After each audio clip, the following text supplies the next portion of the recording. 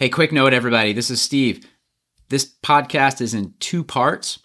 So part one, I actually had a guest on, Todd Poquette, who's the race director for the 906 Polar Roll. We talked about the history of the event, the races from year to year, how the course has changed, why the course has changed, and some of the things going on behind the scenes that has impacted that. And then we talked about some of the other things Todd has going on, some of the other events. It was a great discussion, fantastic intro for part two, because part two was my race report from the Polar Roll. And I think I liked how this went, and I might try to do some more of this if I'm able to get some other race directors to come on and chat about the race prior to me doing the race report. So anyways, hope you enjoy it. And like I said, stick around. So it's two parts. There's part one is my discussion with Todd Poquette, and it's around 40 minutes or so, maybe 45. And then part two is my race report. And also for those that have sent this out to me in the past, I did dive into my nutrition, my gear, and my bike setup, and all that type of stuff with the race report as well. So hope you enjoy it. Send me the feedback.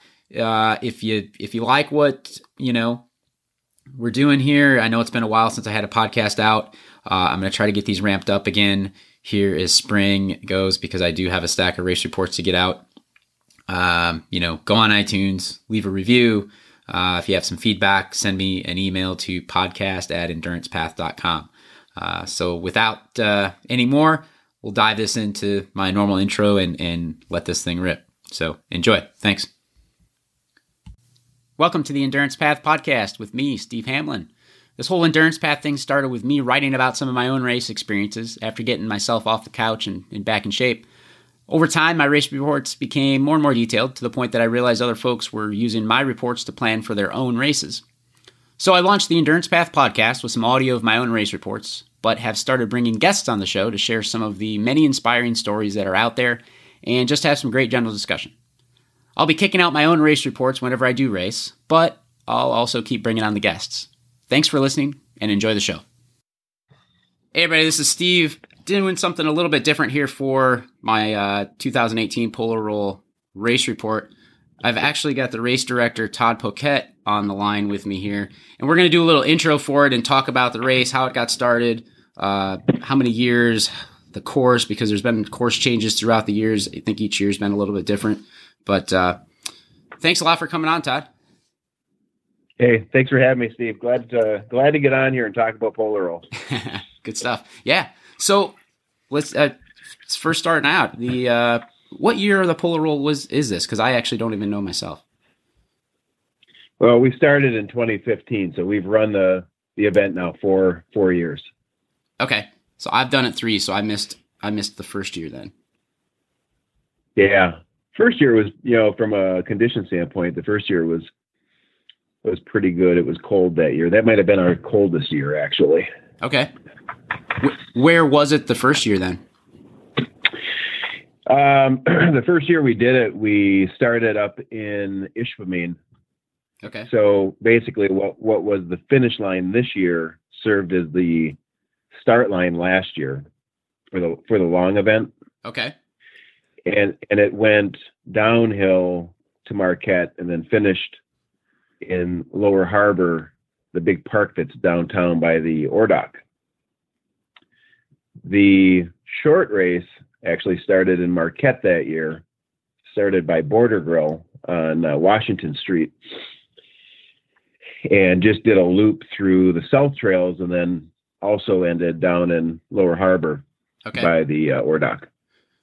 So that was year number one. That was year number one. Year number two, then, was that a similar course? Because I remember starting in Ishpeming, I think, and ending in Marquette.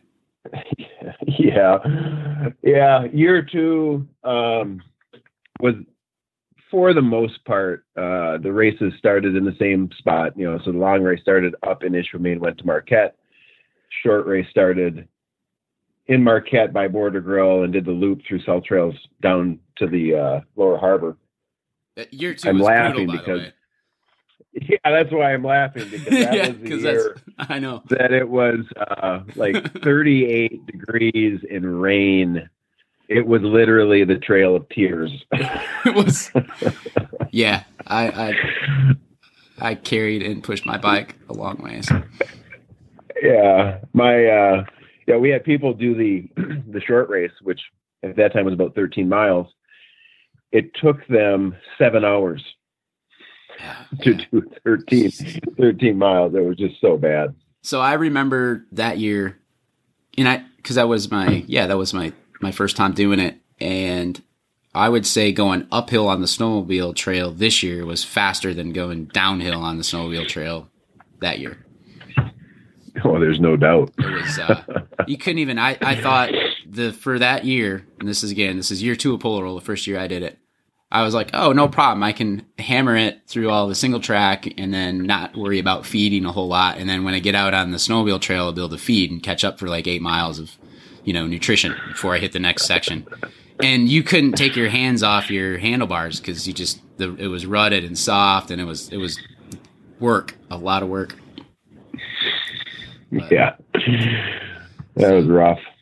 And so the first 2 years, kind of a similar layout, and then year 3, so this is 2017, It changed up a bunch.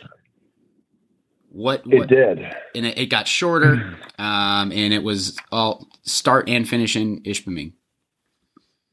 Yep. What prompted that change was the fact that was the first year. So in year 3, that was the first year that now Polar Roll and the sled dog race, the UP 200, overlapped on the same weekend. Okay. And the issue is that both races use, I'm going to say they overlap for 3 miles as you come back into Marquette along the lake to Lower Harbor. Yeah.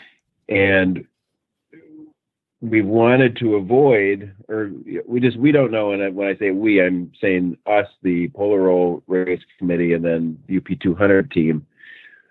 We have no idea how the heck that would play out, having bikes and dogs on the same trail.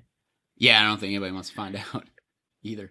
No, and both events finish in Lower Harbor, so we had to take a hard look at it, and they can't change their date. We can't change ours because we're in the Great Lakes Fat Bike Series. We're kind of locked into the calendar with where we're at.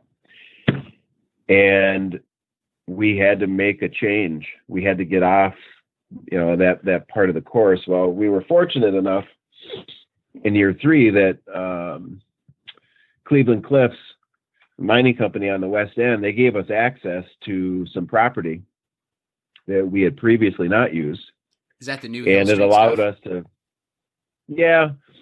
I mean, some of that Hill Street stuff was still in the event this year in year 4, but in year 3 there was a lot more stuff through Hill Street that we've now lost access to. Oh, okay. So at least during year 3, we were able to work it out to hold both events, start and finish, from the same spot there in Ishpeming. Okay. The one thing I want to add on that is, I felt in year 3, it took the long race down to like 25 miles. And prior to that, we were always around 33. Yeah. And it was pretty fast too. Yeah. The trail conditions were amazingly fast that day. I know the warm temps had everybody freaking out, thinking it was going to be another, a repeat of the Trail of Tears from year 2. No, but actually, really good. It was super fast. Yeah. I mean, Ramba had that course so dialed, it was ridiculous. Now, if you were still out there at 2:00 in the afternoon, then it started to get soft because it was into the 60s. But that course was super fast. Yeah, no, it didn't, correct me if I'm wrong, but didn't Wakely finish under 2 hours, like hour 30 something or something like that? It was 2 hours or a little bit under. Yeah. Yeah. It was too easy. It was less epic.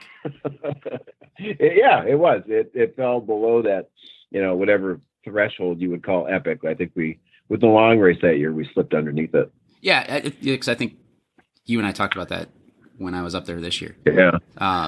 The positive I'd throw in for the short race is, and I think short racers even this year are probably hoping we can maybe add a few miles to the short race. Yeah. Which I am sure Danny will be able to figure out a way to do that. He'll probably relish the opportunity to add a few hills. But the thing that we do like about the short course now in the West End is that we feel it's just more racer friendly for the racer that's doing that short event. Not everybody wants to go out and suffer through 6 hours in the snow. Right. Yeah. And the way Danny's put the course together up there, it just really flows. It's a perfect combination of flow, downhill and uphill. So you do work. I mean, it's not easy, but right. You're also not going to you're not going to kill yourself on that particular route either. Yeah, because in the long course, there's some, down in that end too, and I'll talk about this when I actually go through my race report after this, but there was some kind of narrow, and I don't know, is that snowshoe in course that the long racers take? Yeah.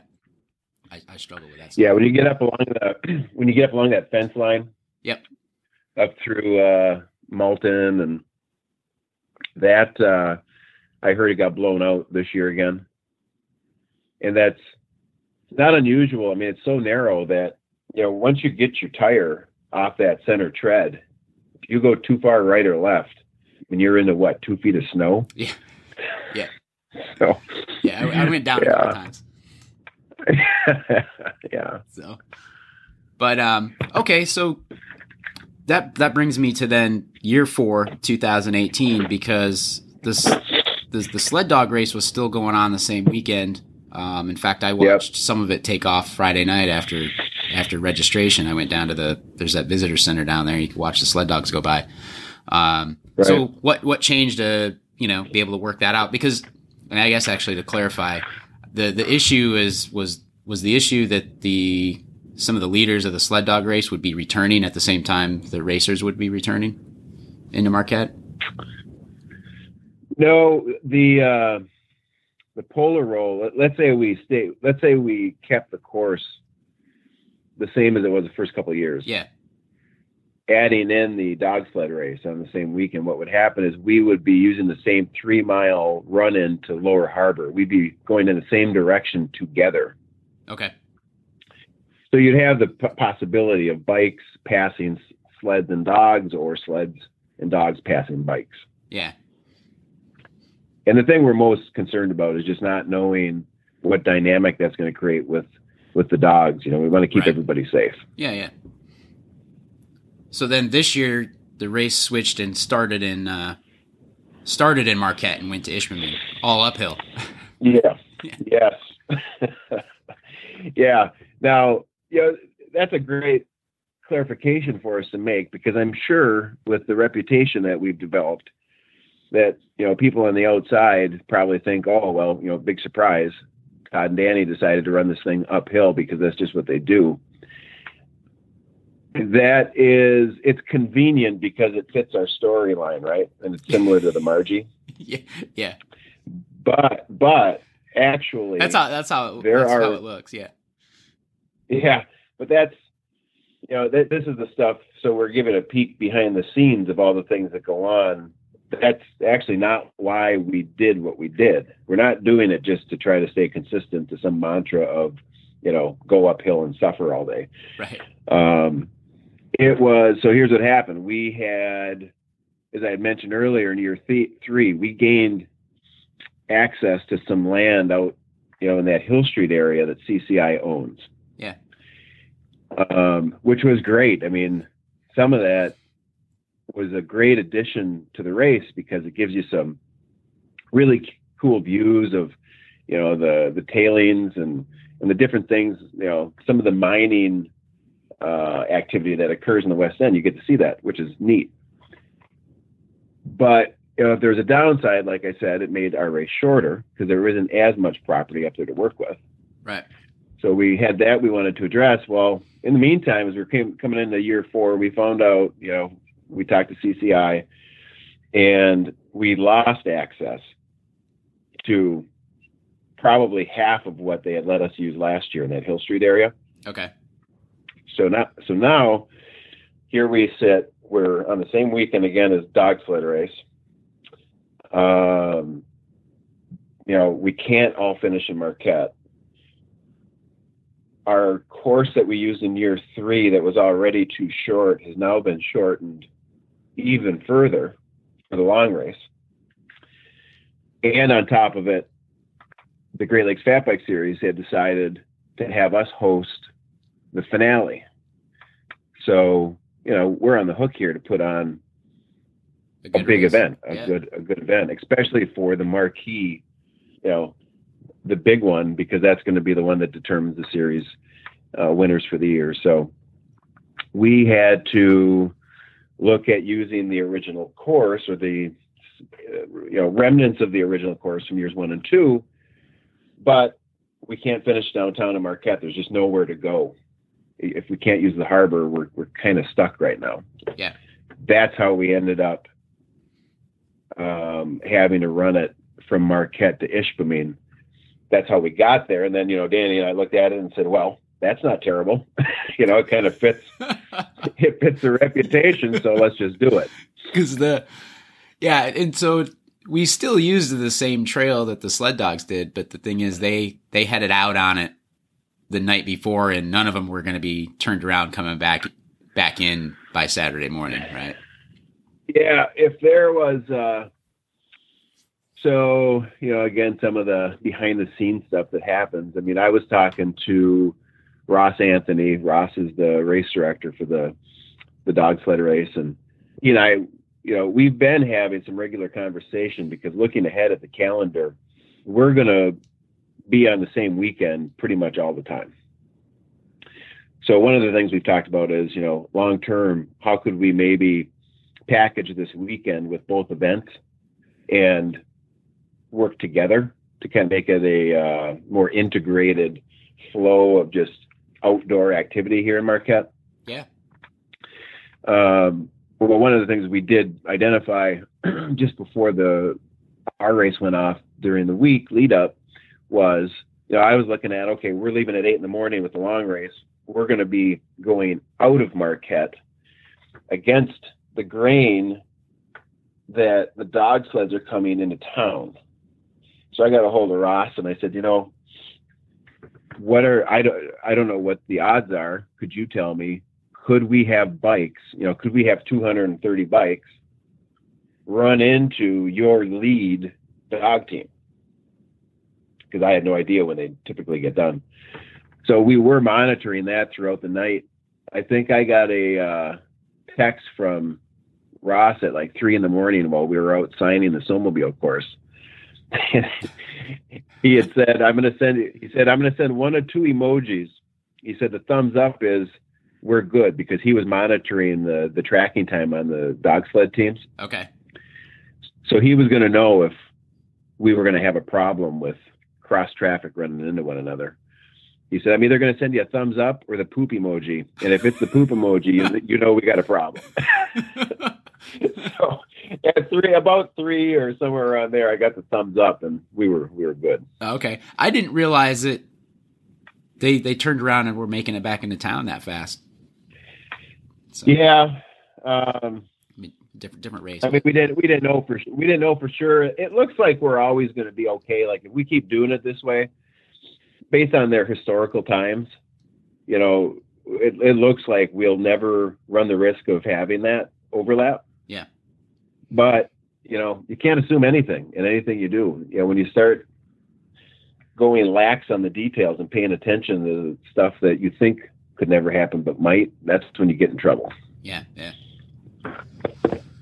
Cool. No, the course was awesome. There's a couple questions I have on it, but we started off and I'll talk about more in detail later about in my race report. But while I got you on here, we hit the South Marquette trails, and we went up probably about the steepest and longest climb you're going to find in a fat bike race. That's the old Jeep Trail, right? Yeah. Yeah. It's called Jeep Trail. Okay. And, that was, it spread things out. And then the trails were just, they were awesome. I mean, it was this winter, just all in general. I mean, our local trails here have been phenomenal riding, for the winter, but, how many trail systems are in this race? You've got the South Marquette trails and you've got the Ishpeming trails, and is it that two different trail groups? Yeah, you're basically seeing the South Trails, which is groomed and maintained by the NTN here in Marquette, and then Range handles all the West End stuff on the other end of the snowmobile trail. Okay, so the snowmobile trail, that's one of the questions I have. How do you guys work that out together? Because I think that comes up in various places, and we've got a snowmobile trail that by my local trail system that we got to cross over, and it's around our trails. How do you guys work with a snowmobile club to make that happen? Because I've raced on that twice now up in Marquette, and it's worked out great. That group, the board, I go and I meet with the board every year, sometime around October, November.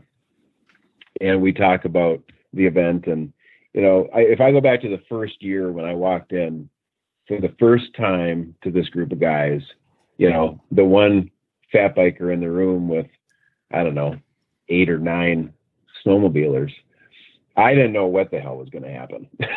I didn't know if they were going to kick me out the door. I had no idea. But aside from them harassing me in a playful way, they've been great.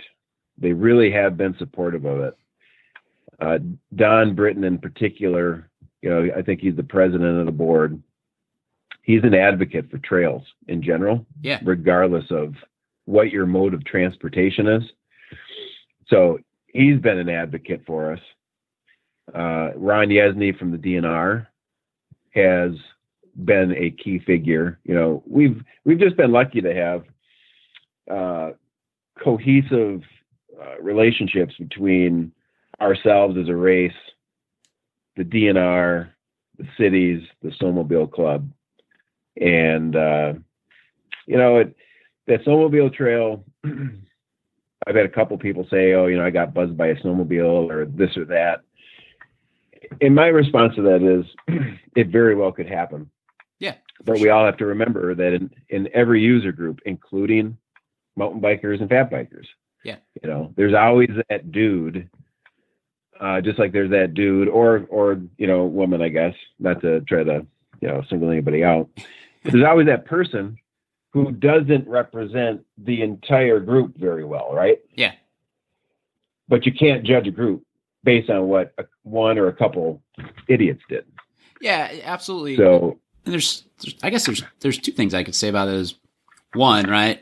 How many times is there a path that is typically used by walkers and recreational cyclists, and you're probably going to find some, real serious cyclists buzzing people on that trail, right? Oh, absolutely. Right. That happens too. But also, I guess what I would say too is, if you're a snowmobiler and you're coming down there, and not every snowmobiler is going to expect to see a fat biker, even though the course is signed really well, and you just don't know, right? So yeah. It's been a good thing, Yeah. I know that there's some people don't appreciate the snowmobile trail, but for this event, I like having it in there. At Poquette Pickup, I had some racers over by the big map, and they were asking them different questions about the course, and I broke it down very simply. I put my hand over the start in the South Trail section, and I said, "This is going to be really fun. You're going to like this." And then I put my other hand over the West End and the Ramba stuff. And I said, "This is going to be really fun too. You're going to like this." And then I pointed to the middle, the snowmobile trail, and I said, "This is a head game. This is, can you get through it in your head?"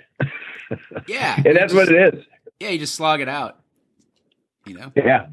It's, I mean, the people, I heard a few stories. I don't know. I think you told me what your experience was. The people who end up on that snowmobile trail alone, not working with other people, that's where it really becomes a head game, because I think there was a headwind that day. Yeah. So you're on that snowmobile trail in the headwind for what, 8 to 10 miles? Yeah, it's a long ways. Brutal. It's longer than what you think it is. Yes. Yeah. Yes. Yeah. I like me. I personally, I love the course layout. It was a long race. I mean, it's hard. Yeah. And I mean, I was 3 hours and 50 minutes or something. Almost 4 hours out there, and it's a hard race. And you hit that snowmobile trail, but I guess that's fat biking. So if you look at the course, in my opinion, it's got a little. Well, I don't want to say a little bit of everything. It's got a lot of everything that you'd find while you're fat biking any type of fat bike event. Yeah, that's probably true. If you go do Tuscobia or Arrowhead, right, you're on snowmobile trails. But then everybody loves riding single track, and there's tons of single track. So it's cool. I liked it. Yeah. It was epic. It was an epic event too. What you just said, actually, I pointed that out. Like, some people will be like, that 8 miles of snowmobile trail, it just sucks. And I'll counter and say, well, there's people who are doing races on snowmobile trail for hundreds of miles. Yeah. I mean, it's all part of the game. It's all part of that, that experience, right? Yeah. Yeah. That's what it's about. Cool. No, that was something I was curious about, the snowmobile trail. So I think it's awesome. So that brings me to the other thing. So one of the things that I've always noticed, because I've done Margie Gessick 100 a couple of times. And then, I've been up there for Ore to Shore. I think I'm going to try to get back there this year.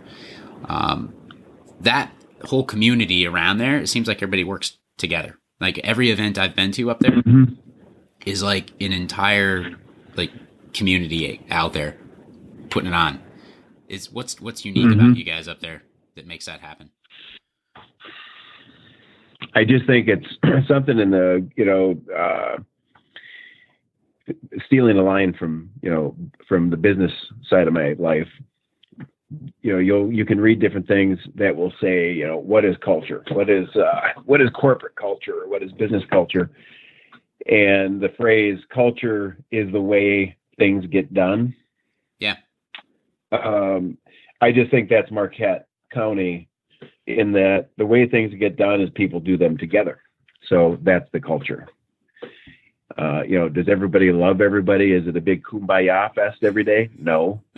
But when it comes down to doing the job and getting this stuff done and doing things that benefit the community, all you got to do is point to what happens. Everybody, they rally together and they get it done. Yeah, it's awesome. When I was thinking about it all, I was like, holy smokes. I said, so there's streets shut down in downtown Marquette for this thing. Yep. You've got streets shut down in Ishpeming. We've got snowmobile trail usage for 8 to 10 miles. You've got the school opened up, and there was another event going on at the school too, shared. And so there's a lot. I don't know how you guys pull it all off, because there's a ton going into that with the street crossings and all of it going on, and it's pretty amazing. So I appreciate what you guys do up there. That's why I come up for your events, and that's why I kind of put some extra effort in stuff I put out for them too. The point to point nature of the event that we did this year, is much harder. I can't even really explain and articulate how much harder it is to do it that way versus like how we had it in year 3 with the loop, where everything starts and ends at one spot. Yeah. Year 3, that race, from a race direction standpoint, and probably even from a grooming standpoint, I think we all felt like we were on vacation because it was so easy. Okay, because, and remember, I mean, it's not that it's easy, but right. If you look at Relatively. the loop, yeah, in relation to doing what we did this year, or to compare to what we have to do for Margie Gessick, point to point, 100 miles across Marquette County. It's hard to put it on, but we are in a unique spot where we have the ability to do it. We have the land access to make it happen. And then we have the collaboration amongst many people in the community to help pull it off. So it's advantageous for us. And we're taking advantage of that. Other areas may not even have the opportunity to do this, whether it's because of lack of access or they just don't have enough manpower to pull it off. Yeah, no, you're right. It is pretty unique, but you guys are doing a pretty dang good job of using the opportunity you have there. So, yeah, I should give a shout just so I can say this on behalf of the cities. Yeah, and the local governments. You mentioned the cities being, the streets being shut down in Marquette for the event. Yeah. I had to go to the engineers department at the city and, talk to them, and I have to work with public safety and all these departments through the city of Marquette and all these departments through the city of Ishpeming. They are fantastic. If they weren't fantastic and if they weren't supportive, we'd never have events like this. Yeah. So they deserve a ton of credit also, because can't do it without them. Yeah, that's great. That's great. So speaking of that, a couple other things I have, and I know we're getting short on time here. Who are all the sponsors for the event, and give some shout outs? Sponsors, title sponsor was Upper Hand Brewing or Brewery out of Escanaba. They've been great to work with, super supportive of the event, and just really, really fun to work with. 45 North, of course. They're I believe the title sponsor for the Fat Bike Series in general. Yep. They were also a sponsor of the Polar Roll. Kurt does a great job for us every year. Salsa was new this year. And I can't say enough about Salsa and Mike and his team. We got connected to them through the Margie Gessick last year. They are true professionals and just a true gem within the bike industry. Great to work with, super supportive of our stuff. So it was good to have them on board. Border Grill. You heard about what happened with Border Grill this year, right? No. Oh, well, briefly. So Border Grill every year does the food at the after party. Yeah. And this year at 4:30, I was at the finish line, still waiting for people to finish. And I got a phone call that, and these were the words that were used. There's been an explosion at 3rd Street. Oh no. That's that's our restaurant on 3rd Street. So, you hear that there's an explosion, you're like, oh my God, just think of the mental picture that brings up. So anyway, I called Dan, the owner, and as it turned out, there was a fireball that came off the stove from a gas buildup down in one of the burners. And when that gas buildup caught fire, it shot straight up. It hit a sprinkler head and it set it off. All of the food for the after party was in that kitchen at that moment being prepped. Oh man. So at 4:30, we had a fireball at one of our restaurants. I was at the finish line waiting for people, and we had, 200-300 people coming to the after party in 3 hours looking for food, and all the food had just been ruined. I mean, nobody was hurt or anything, right? Just a quick fireball. Oh, there was a minor burn for one of the employees that was nearby, but luckily everybody got out okay. Everybody was safe. The biggest casualty was, we had to close for a few days. Oh wow! And all the Polar Roll food was shot. Ah, dang! I hadn't heard about that. No.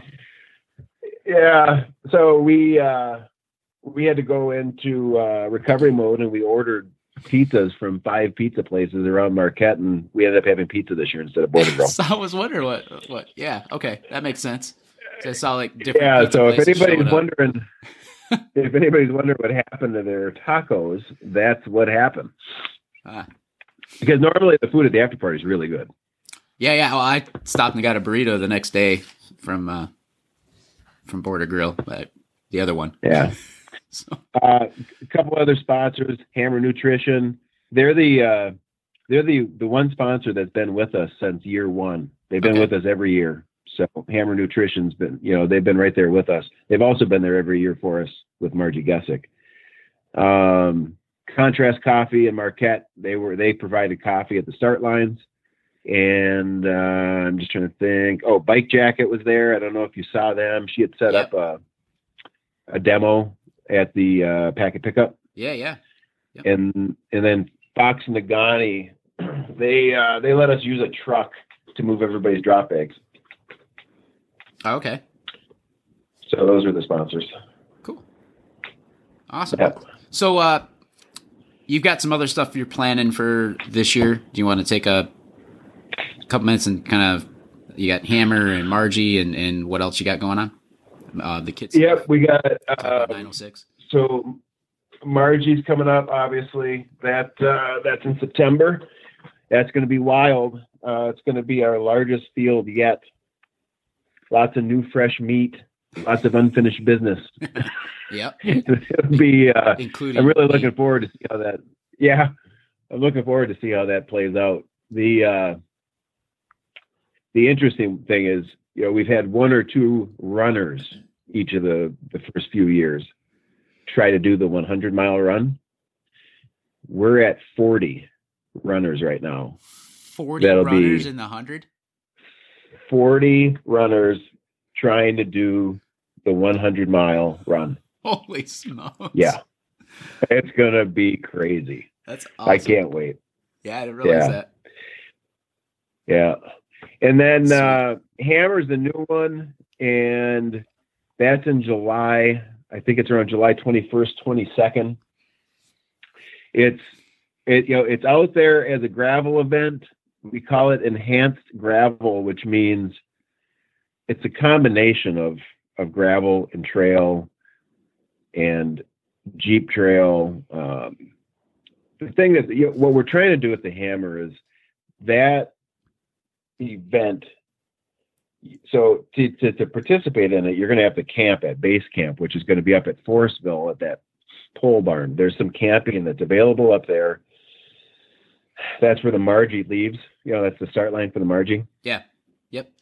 So that whole area is going to be converted into base camp, so to speak, for the Hammer. Okay. And you're going to have to, if you want to do the event, you're going to have to camp there because we're doing a random, unannounced start time. So the start time is going to be anytime between 3 a.m. and 7 a.m. on Saturday morning. And brutal. So that's kind of, a couple people have said, oh, it's kind of like the Barkley marathon. And I would say, yeah, I guess it kind of is. No idea when we'll start. I honestly myself don't know right now when we'll start that event, but we're going to get it going. And then there's basically 2 events you can do. You can do the Sledgehammer, which is a 180-mile enhanced gravel ride that takes you in this huge loop through the UP. If you go to the website, hammerrace.com, I believe there's a Strava link so you can kind of look at what the course looks like last year. Because we've done this route 2 years in a row. So we have actually done this route. All right. So you can do that. You can do that event. Okay, cool. You could do that event, 180 miles. It's self-supported for the most part. You got to have a GPS because you're going to be following a GPX course, kind of like what we tell people to do with the Margie. Course won't be signed. And, each year that we've done it, the last couple of years, that's what we do. We go out with our Garmin. We got the course loaded. There are no course markings, and you just go out and you get it done. And this right now, I think this one, it literally won't be marked though, right? It will not be marked. Okay. If you're looking for an arrow anywhere, you're in trouble. I think we have 15 people signed up to do it right now, which is really exciting because we've never had more than like 3 or 4 people do it each year. Oh, okay. Yeah, it's going to be sweet. That, I'm telling you, that ride, I think for the people who do it, the people who come up and do it, they are going to come away saying that was rad. It's just a great route. It takes you through areas of the UP that the only thing you may see is a moose or a black bear. You're not going to see people. I've been looking at it, and it'll probably be on my list the following year. I signed up for something stupid the weekend before that I'm hoping I finish by that weekend, actually. But yeah, awesome. I like it. The other option, if you don't want to do a 180-mile grinder, is the team hammer concept. So the teams, the 2-person teams who show up that morning when we announce the random start time, they'll be given USGS maps, and the maps will have checkpoints on them. Huh. Those teams have 12 hours to collect or make it to, and to get to as many of the checkpoints as they can or / want to get to. Okay. And then get back to the start, which would also be the finish. So you got 12 hours to go out and collect as many checkpoints as you can. The team that collects the most checkpoints in the least amount of time will end up, being the quote winner. Yeah. There's no race course. You're given maps and you can pick your route. So no 2 teams are going to have the same race experience. And they can either stick together or split up, right? They can't split up. Oh, they can't split up. Okay. They have to stick together. They have to stay together. Okay. Yes, they have to stay together. And then they can, 10 teams could see a checkpoint and take 5 to 10 different ways to that checkpoint. It's all up to how they want to go about it. Right. Okay. So it's really more just a fun adventure type, orienteering's involved. We're going to allow people to use GPS units. We don't want anybody getting lost out there, but we think it's going to be a lot of fun. There's other events like this around the country that we're looking at kind of modeling off of a little bit. It's new to this area. So people are, when they're hearing about it, they're like, so how does this work? I'd say if anybody has questions on it, if they're like on the fence, if they want to do it, they should just get a hold of me and I can talk them through it. Awesome. No, it sounds like fun. So yeah, it's one of those things where we're trying to get, we do enough races where we're following the more traditional path of, here's the race course and just the typical walkthrough of an event. Yeah. This one, all the teams, everybody's going to be camping from base camp together for the weekend. We see it as not so much a race, but just an experience. Yeah. That's what we're shooting for. Yeah. Well, and that's, quite honestly, I always pick out a lot of races to go to and try to find some new ones to go to each year. But what I'm looking for out of those are experiences. Yeah. You know what I mean? I'm looking for a really neat new experience where I get to race on some new trail that I've never ridden before, or just a new weekend experience, hanging out with new people, whatever it is. I think the majority of people that go to a new race, that's what the race is on their mind, but it's actually the new experience that you come away with. You've done Wausau 24, right? No, I've never done it. I've never done a 12-hour or 24-hour race. The only 12-hour race I've ever done is Margie Gassick in Mata Hay. Yeah. So, if anybody listens to this podcast of us talking, if they've done the Wausau 24, the Wausau 24, I did it for the first time last year. I'm going to do it again this year. I'm doing the solo 24 this year. What I found unique about Wausau is that, you're there for 24 hours. Everybody, all the teams, all the people, everybody's there camping together. Yeah. And then, people are out on course and everybody's doing their thing.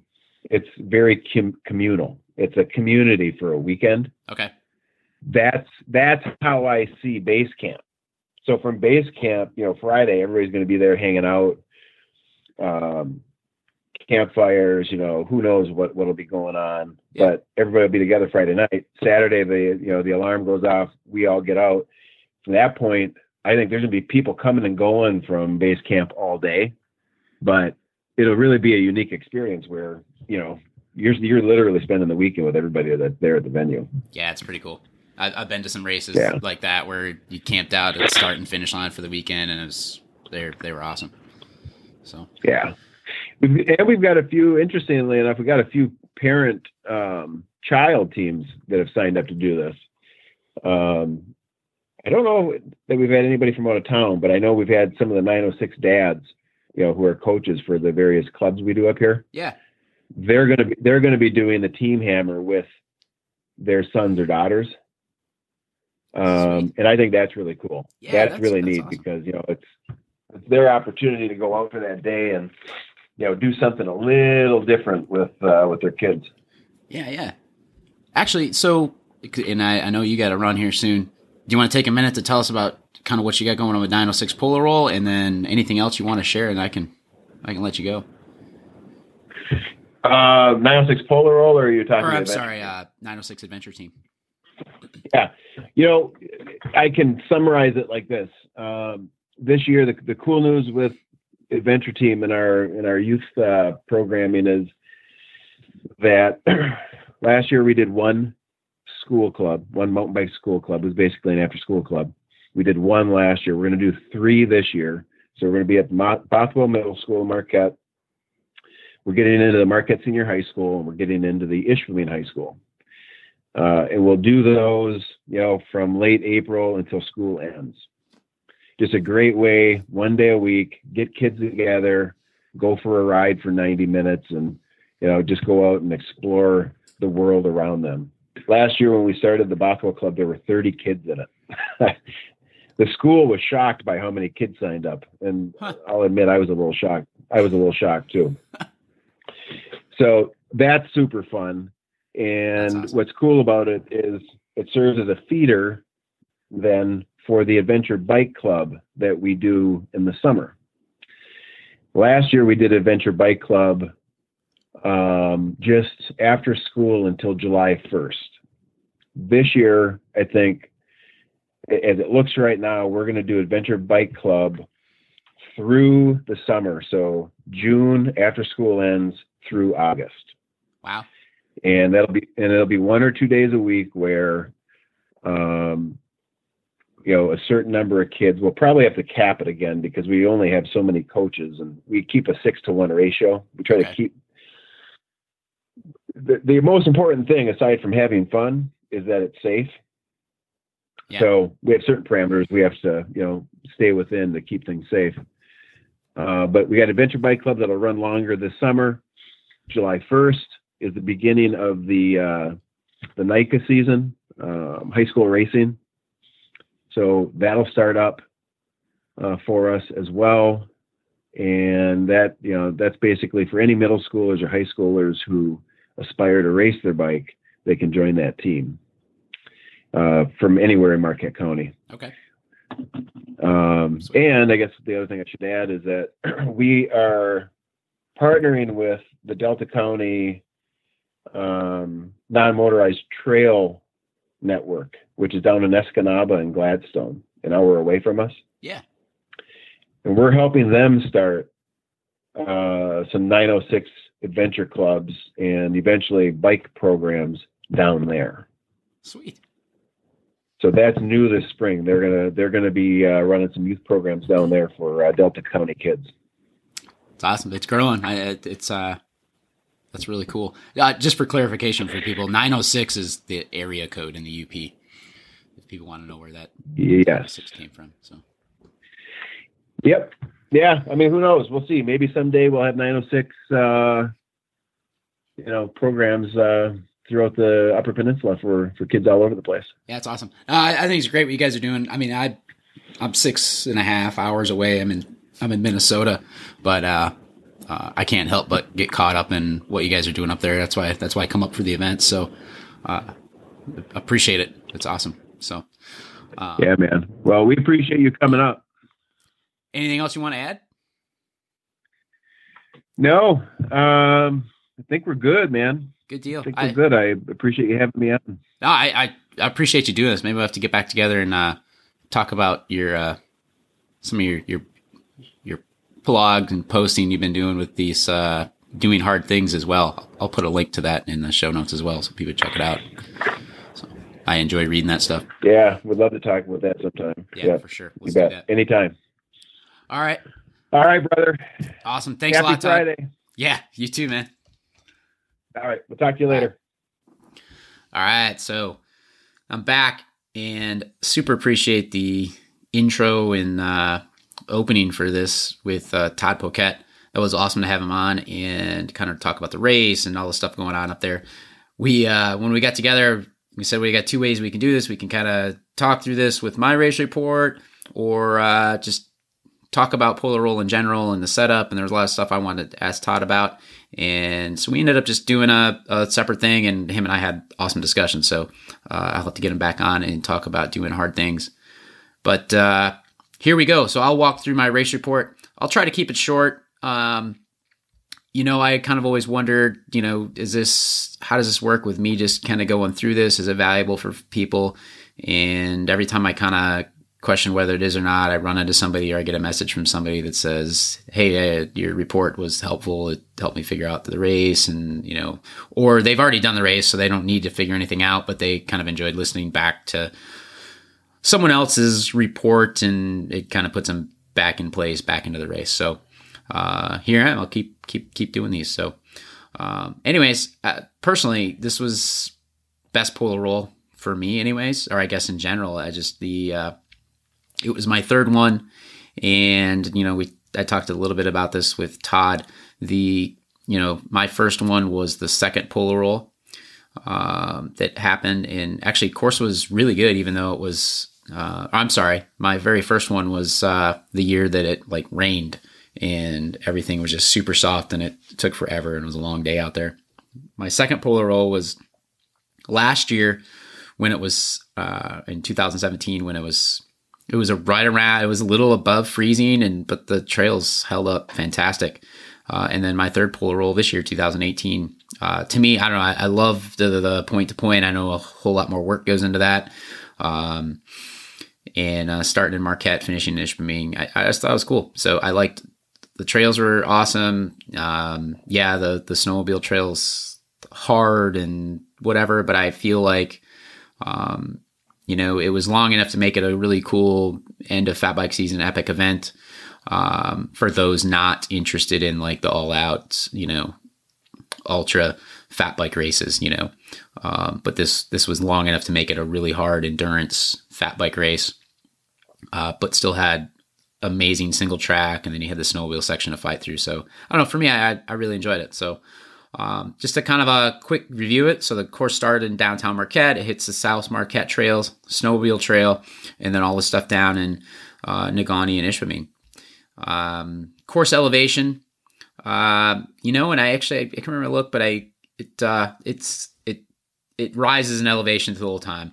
There's, the snowmobile trail is uphill, but it's more of a false flat for most of it. And then there is some flat stuff, but when you're in the single track, for the most part, you're going up or down. So, and then the race starts out with a couple of big climbs. So really quick, I've been asked this in the past to include my gear setup. So quickly, my bike, new bike for me this past December. It's a Trek Farley carbon frame, and I've got the Bontrager carbon Wampa 27.5 inch wheels with the 4.5 inch Barbagazzi tires. I was riding 26 inch before with 4.6 inch tires on a Specialized Fat Boy. But I don't know, I like the 27.5s, and they seem to roll really awesome.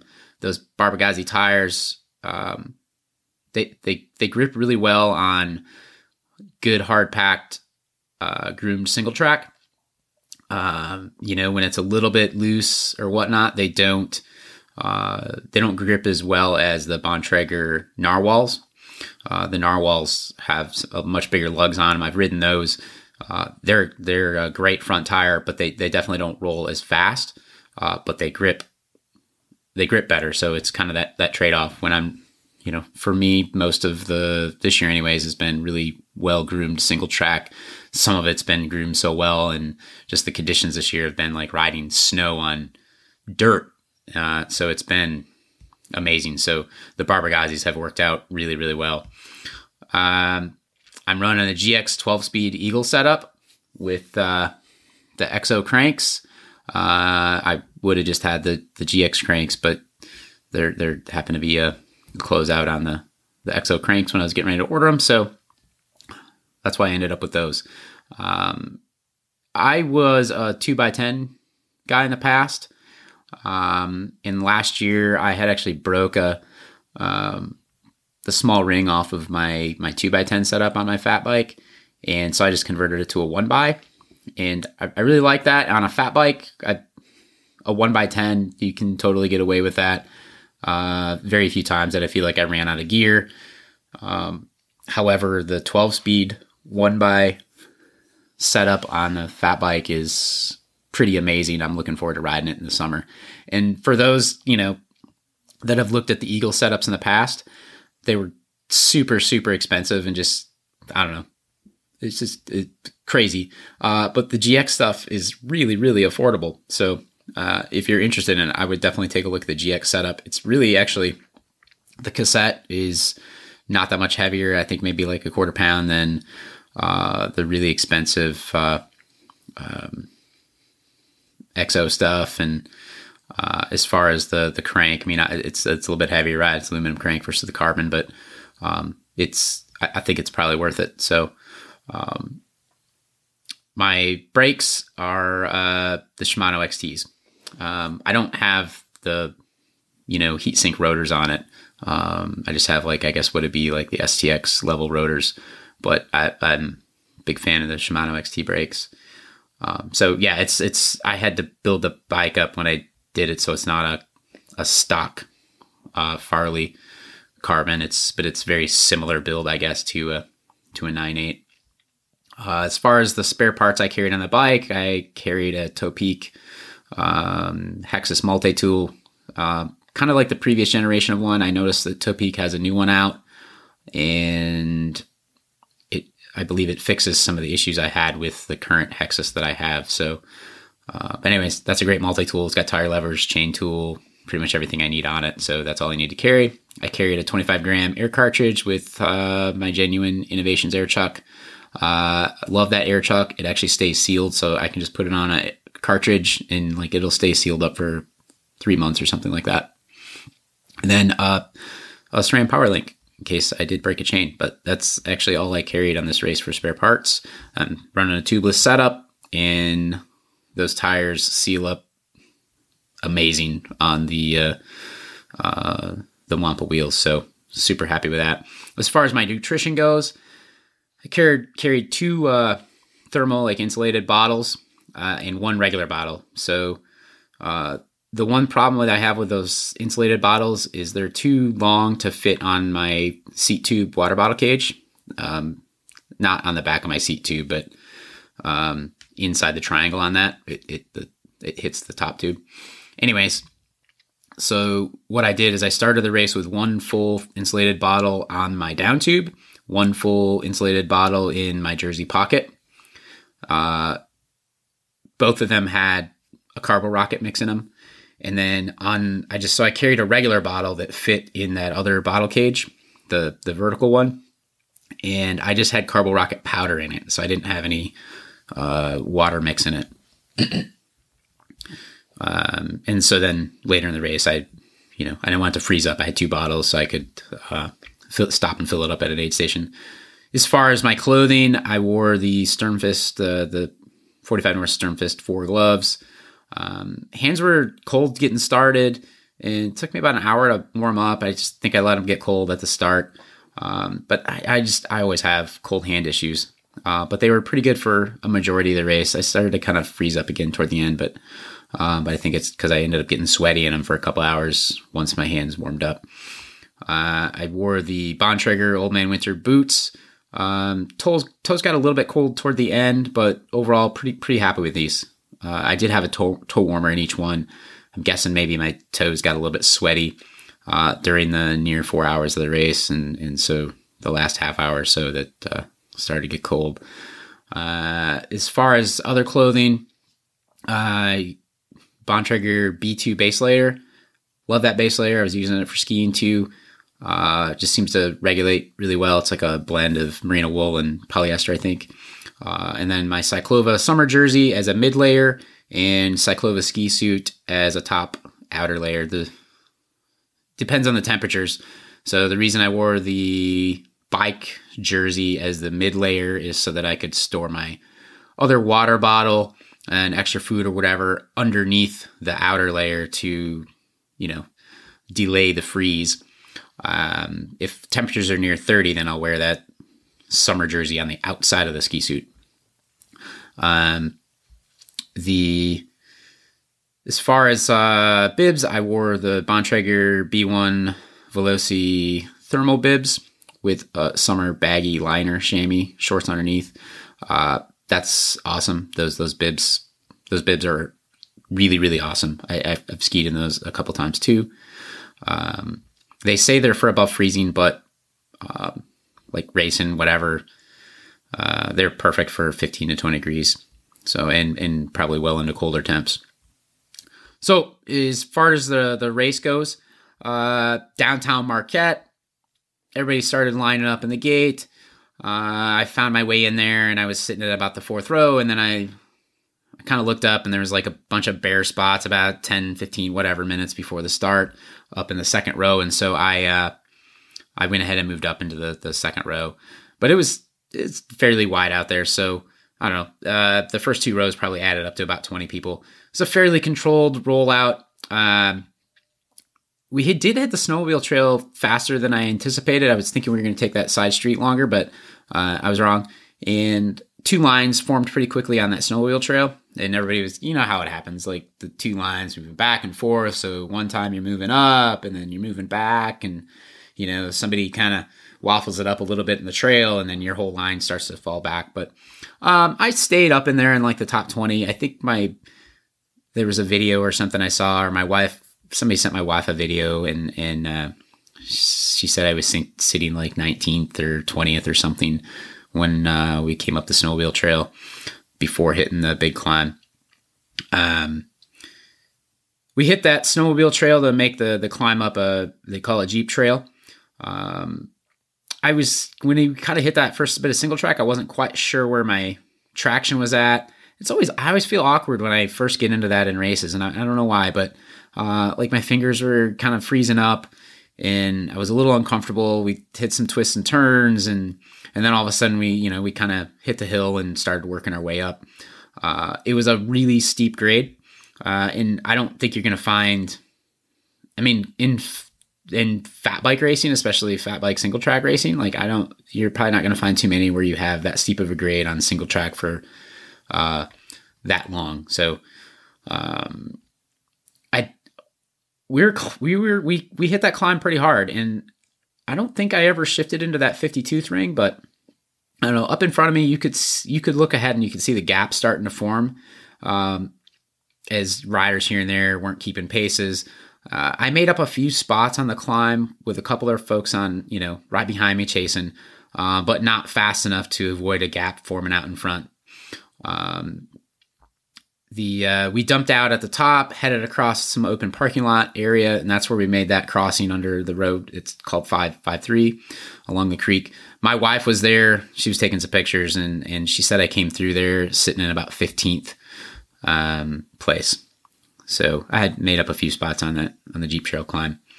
But the lead group had definitely split a gap already. And I think my wife said like Jordan Wakely came through there solo, and had already put a gap in at the top of the trail. So, going from 553 to the snowmobile trail. So we took a little icy path underneath the bridge. It had been sanded though. On the other side was more single track climbing. We had a little bit of twisty single track that went up before hitting Benson Grade, and then started another long steep climb. I actually, and I wrote this in my report, I can't remember exactly how things went up Benson. I might have gotten passed by somebody headed up Benson, maybe a couple folks. I can't remember. I think I might have passed somebody myself going up as well. So I'm not sure how it all worked out. At the top of Benson Grade, we dumped down what I believe is called Pipe Dreams. And I remember seeing something about Pipe Dreams on the pre-race stuff. And the Pipe Dreams trail that I remember is the one where you actually ride down that pipe. And I was trying to figure out like how the heck that was going to happen in the winter time. Cause we did ride down that in Margie, but we rode we didn't ride down that pipe where you can slip off each side. So, but anyways, it was some fast downhill stuff. It had a little space in front of me and a few riders back with plenty of breathing room. So I could ride my pace. I was also starting to realize that I probably had a little more traction than I thought I'd have. Even though you get that kind of glare and it looks like the trail's slick, but it wasn't. It was fairly tacky. At the bottom of Pipe Dreams, I was rolling really hot. It completely blew a hard right-hand turn. Turn was marked and everything, but I don't know if I looked down quick when it was coming up and I was moving pretty fast. I blew right past it, slammed on the brakes. I yelled back because I knew there's some folks behind me to turn right. And then I ended up dropping like 3 spots in the process of getting turned around and back on the trail and going the right way. The first guy that went by in that process was hauling out pretty good. I don't know if I ever saw him again. I can't remember actually, but I was back on the wheel of the second and third person that had passed me when I blew the corner fairly quick. And then there were some other riders starting to come up behind me now as well. I was pretty patient. And then we eventually came to an opening where I made my pass with a couple other folks coming with. I had one rider that was catching me on the hills, and then I would pull away on the twisty stuff. He eventually ended up passing me and disappeared out in front of me. Somebody yelled from behind me at some point that these trails were not quite as good as Woolly or something to that effect. The Woolly and the Woolly Bike Club trails have been amazing this year.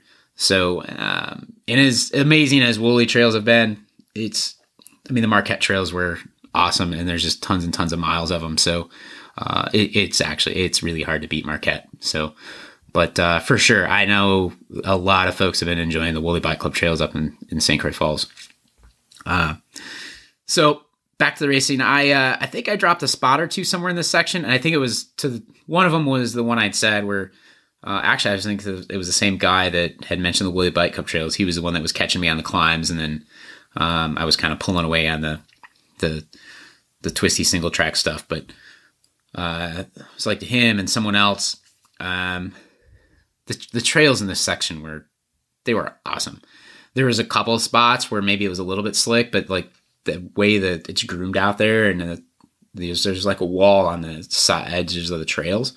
Just from it being packed in and then the snow piling up on the sides, and you can kind of use the edge of that to keep you upright. So there was a couple of like pretty slick downhills, but they had been sanded, so it was really, really, really great. So this section of the race was actually my highest average heart rate of about 160 beats per minute, and actually where I hit my max heart rate on the day of like 172. So this is actually for a sub 4-hour race comparative to say like when I did some of the like say Woolly Bike Club 4-hour race last year. This is actually less than that average that I did for the entire race. Of course it is winter time too. So, it just, at the end of the day, I was pretty comfortable, for most of the race. And then I'll talk about this later, but yeah, except for the nasty leg cramps that fired up about 3.5 hours in. So snowmobile trail to Hill Street. So this is that snowmobile trail section that everybody's like, don't like it. They're good with it, or, whatever it is. So, I'm done with the first set of single track. This snowmobile trail was really actually more of a fault flat. There's a few little hills in it, but I mentioned this in the podcast or this, my conversation with Todd. But it was faster going up the snowmobile trail this year than it was a couple years ago going down it. So anyways, there was an aid station when we first dumped out on the snowmobile trail. I rode straight through as I had my own stuff, and I just didn't feel like stopping, spilling water on my gloves or whatnot. But so after crossing the road on the other side of the aid station, I relaxed a bit, grabbed my own water bottle, saw a couple people ahead, but I didn't realize anybody was behind me, and I must have drifted off over a bit or something like that. And when somebody was passing me, we clipped bars. I actually crashed and went down, and then I kind of watched as a few folks ahead and that guy kind of latched together and kind of riding away. I actually saw that guy later at the finish, and he brought it up and apologized, but I wrote this in my report. There really wasn't anything to apologize for, because I don't know. That stuff happened. That's part of like racing.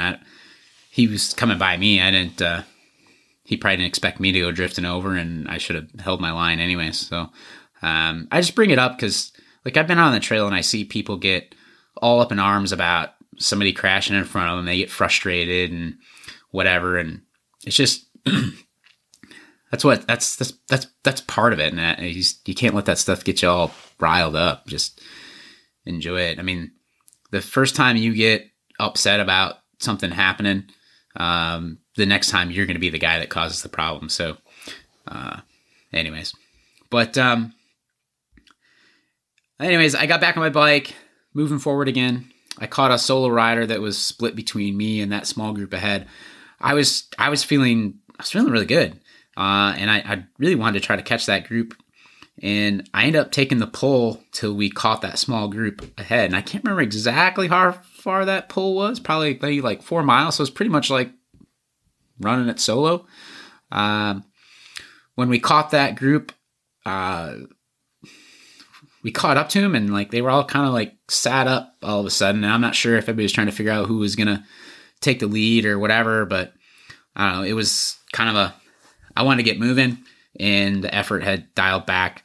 And so I picked up the pace and went around and just took off the front. Figured I was either going to solo or was going to inspire some help. So, but I just didn't want to sit up there and let another group catch us from behind. Pretty sure I put a little gap on them, but it didn't take that long for them to get organized and then latched back onto my wheel. I pulled for quite a while, and then which I wrote this in my report, probably wasn't the smartest thing to do. But then again, I don't know. I wasn't willing to dial back the pace either.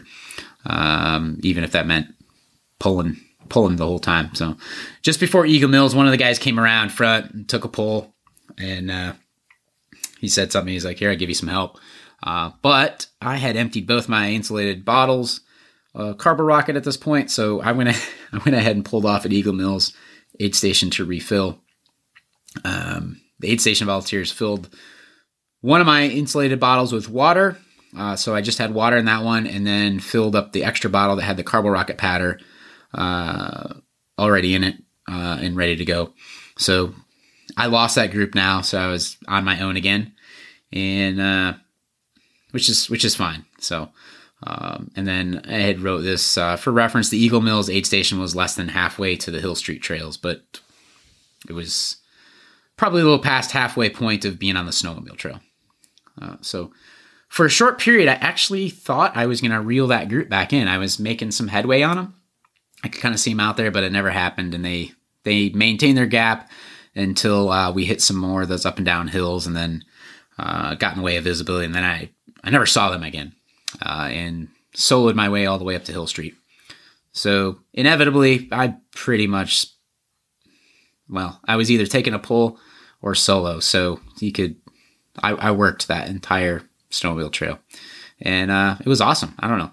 I embraced it. So on the way up Hill Street, I decided to dip into I had a can of Red Bull in my jersey pocket, kind of like emergency thing. I don't know, maybe kind of silly to carry that the whole time, but I had already drank the other bottle of Carbo Rocket and figured I was going to need something to get me through the last hour on the trail.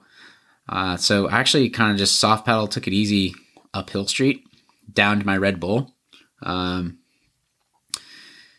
before trying to get the empty can stuffed back in my jersey pocket. So trying to, how it is, you're trying to get something in the jersey pocket. This is where it's at, because that jersey pocket was like my mid layer, right? So I was riding up, and then I heard something hit the road and looked back down the hill and saw my Red Bull can roll down.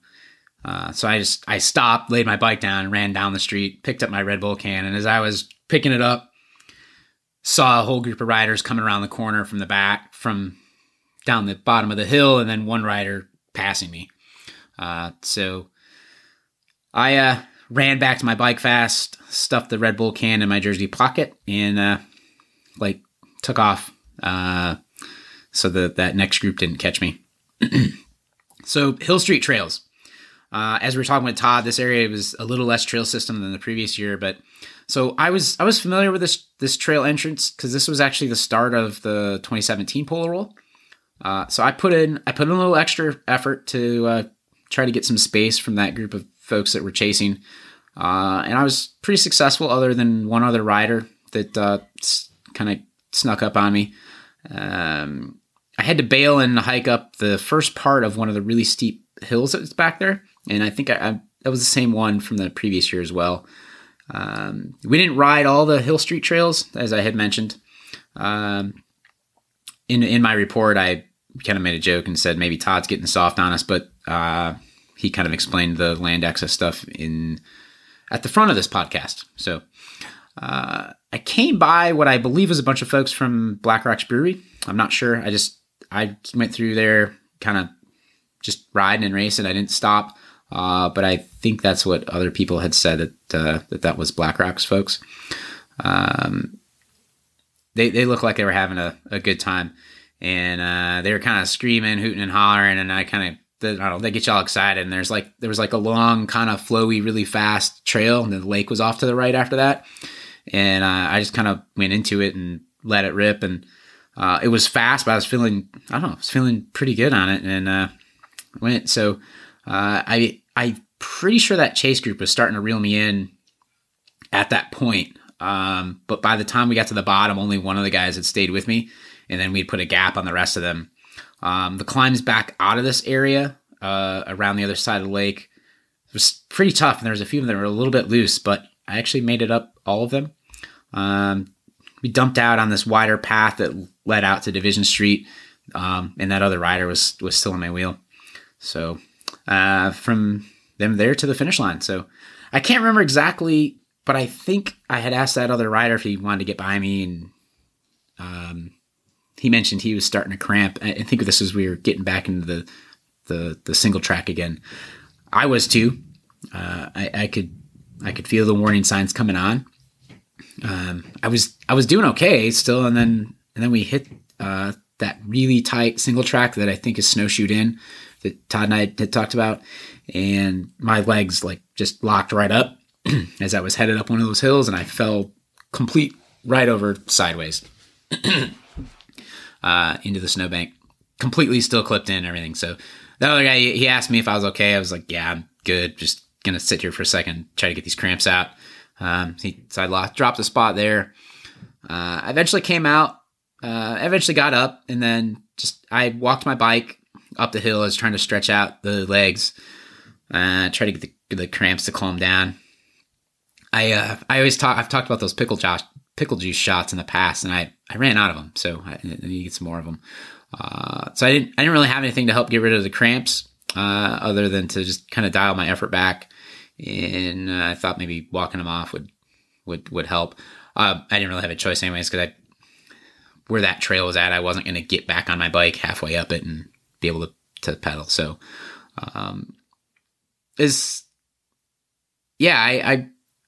wrote this in my report that it was a bit frustrated, because in general, and especially in hindsight, looking back, when I looked at kind of my ride date and stuff, overall, I actually had raced somewhat conservative, even though I had kind of soloed a lot of the snowmobile trail and whatnot. I mean, for a sub 4 hour race, I've definitely raced harder for that amount of time. And yeah, I mean, my overall effort, I guess, for this race was a little bit closer to something that would be in the 6+ hour range. So anyways, a little frustrating. So I got back on the bike, soft pedaled for a little bit, eased my way back into it. I think I ended up getting passed by a couple more riders soon after this. I hadn't looked at the course map much, and I wasn't sure where I was at on it. But I eventually came out to the Bacon and Hug station. I didn't stop. I kept moving. I figured we were getting close. So anyways, I knew where we were at this point, and I was on that long stretch that led back to Negaunee. I came up on a rider that I ended up passing, and he asked how much further. I told my GPS was reading about 35 miles at this point. But I also noted that we were headed away from the finish line and toward Negaunee. So I didn't, who knows? At the time I was like, maybe it's more than 5 miles back. I'm not sure. So I dropped down that flight of stairs going into Negaunee, and then up the short flight from the Margie Gessick. They were like pretty easy. I mean, you can ride up them in the summertime too. They're short enough flight, but they're almost pretty much not steps in the wintertime because they're all packed in with snow. You actually wouldn't even know they're there.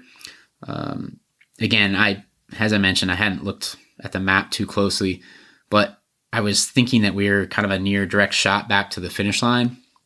Cause I just always remember, I don't know what it is, but it's like a straight line there kind of on the south side of those trails. It's almost like maybe there used to be an old rail, line that went through or something like that. But I was wrong. So we did get dumped back into some really tight single track. It wasn't a ton, but I was out of fuel at this point and I was fighting off the leg cramps. I didn't really have anybody around me when I entered it, but I got caught fast. Between the trail being a little icy and me getting a little twitchy on the bike with my fatigue and cramps. So I felt like there was a tight section that was slick. I literally felt like a pinball, and I remember mentioning it to somebody or joking with somebody that was behind me who ended up passing me. That like you're just like bouncing back and forth on that trail off those raised edges of the snow. So I eventually, I wiped out a couple times. Ended up losing more spots in traffic, and then eventually dumping out of that section. So finally I was out on the trail, recognized the snowmobile trail back toward the finish line. I made that last left-hand turn onto the pavement and gave it everything I had left and sprinted across the finish line solo. I don't know, like there wasn't really anybody around me, but that's just something whether there's anybody with me going into the finish line or not, most of the time anyways. It's like if I'm feeling like I got beat up a little bit in the race or whatever, I don't know, it's that last kind of little win of the race is to, whatever you got left in the tank to leave it out there going through the finish line and last little feel good before you finish the race. So you kind of, regardless of how the race went for you, you feel like you did good. So I don't know. So I ended up finishing 22nd place overall with a time of 3 hours and 51 minutes. So I got a couple other things I'll add here. So just fun time, the Jan Rubal Classic kind of fun ski hill thing. That was awesome at the after party. Good stuff. There was only like 4 or 5 of us or something that did this thing. And so the deal was you had to ride your bike up to some stakes that were like halfway up the hill. And then from that point, you could push your bike up to where there was 3 people standing. If I remember correctly, one of them had nothing. The other had a $1 bill and the other had a $100 bill. So basically the first 3 people to claim a spot/person got what that person was holding. I took off kind of slow and was going to zigzag the hill. That was actually not a good idea because it was hard to get traction to turn back up. So I ended up like zigzagging all the way across the hill, and I actually didn't think I was going to make it. I just like, at one point I came by the bottom of one of the stakes and just like kept trying to inch up because I didn't want to touch down, and pretty much went about it almost as far as I could without starting to go off the edge of the ski hill. And as I was turning up, eventually slipped out and looked back, and I had cleared the stake. And so I jumped off my bike and started, well, I didn't jump off of my bike because I'd like slipped out already. So I started pushing it. So, and then it was, actually interesting because I thought I was the fourth person up, but I think a couple other guys didn't claim a spot. They just like rode up and turned around. I don't know if because 45 North had thrown some tires out down there and at the bottom, so the first person down the hill could claim the tires, which, actually, so you could take $100 bill or claim $300 in tires. So at any rate, so I claimed the open spot that was up there, and lo and behold, that person was holding the $100 bill. So good stuff. So, yeah, you know what? I'll talk about the enduro event here really quick too. I wrote up a actual race report for that. So the enduro event on Sunday was awesome. Like, it was some of the most fun times I've had on a bike. There was 3 runs. One of them was A-line. The second one was the Flow Trail, and the third one was Chunder Muffin. A-line's awesome. It's in Margie Gessick. It's a big, like, jumped, bermed line. And then that was awesome. I started off a little conservative on it. It felt like it was slick, but it turned out to not be as slick as I thought. But by the time I got into it, I was a little slow. So I think I came down that about middle of the pack time-wise. I had taken a picture of when we're all done, they had the timing laid out. So that's how I know where my time was at. The Flow Trail, I don't think I've ever ridden that one, even when I've been up there summer. I haven't actually been up there that much, but just the few times I have been up there in the summer outside of races, I have ridden most of the trails up there, but I don't think I'd ever been down this one. In the winter, I think this was like snowshoed in. It was really tight, and I wasn't very comfortable. I was kind of skittish on it, a little slow. Toward the bottom, I loosened up.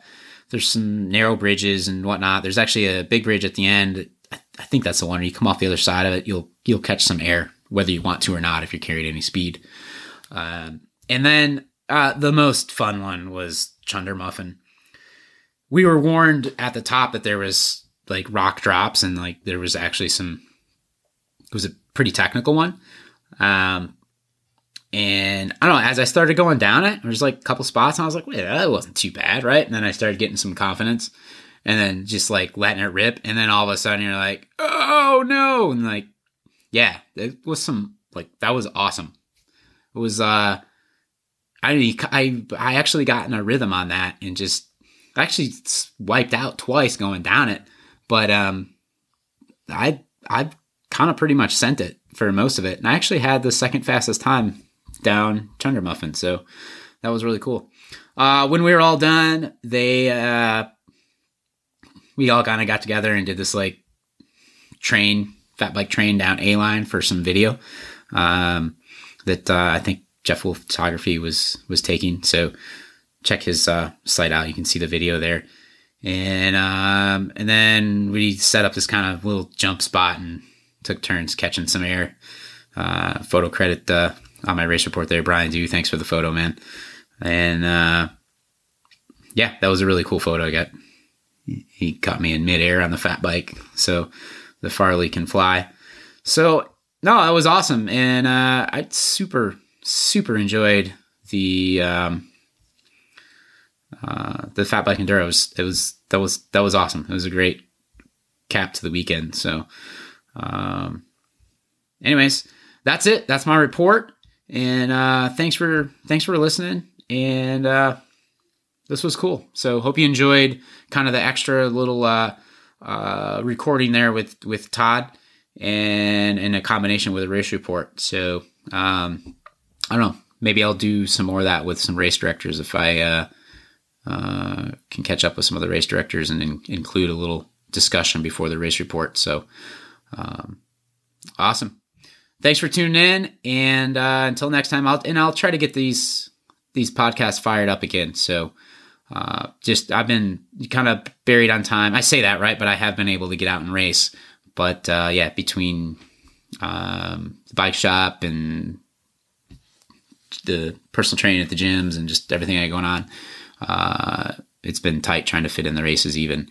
But this is I kind of getting a schedule lined up and whatnot, so I should be able to fire up some of this podcast stuff again, in fact, I have a few of these, so stay tuned. I've got the Berkey ski race that I still haven't even released the race report for yet.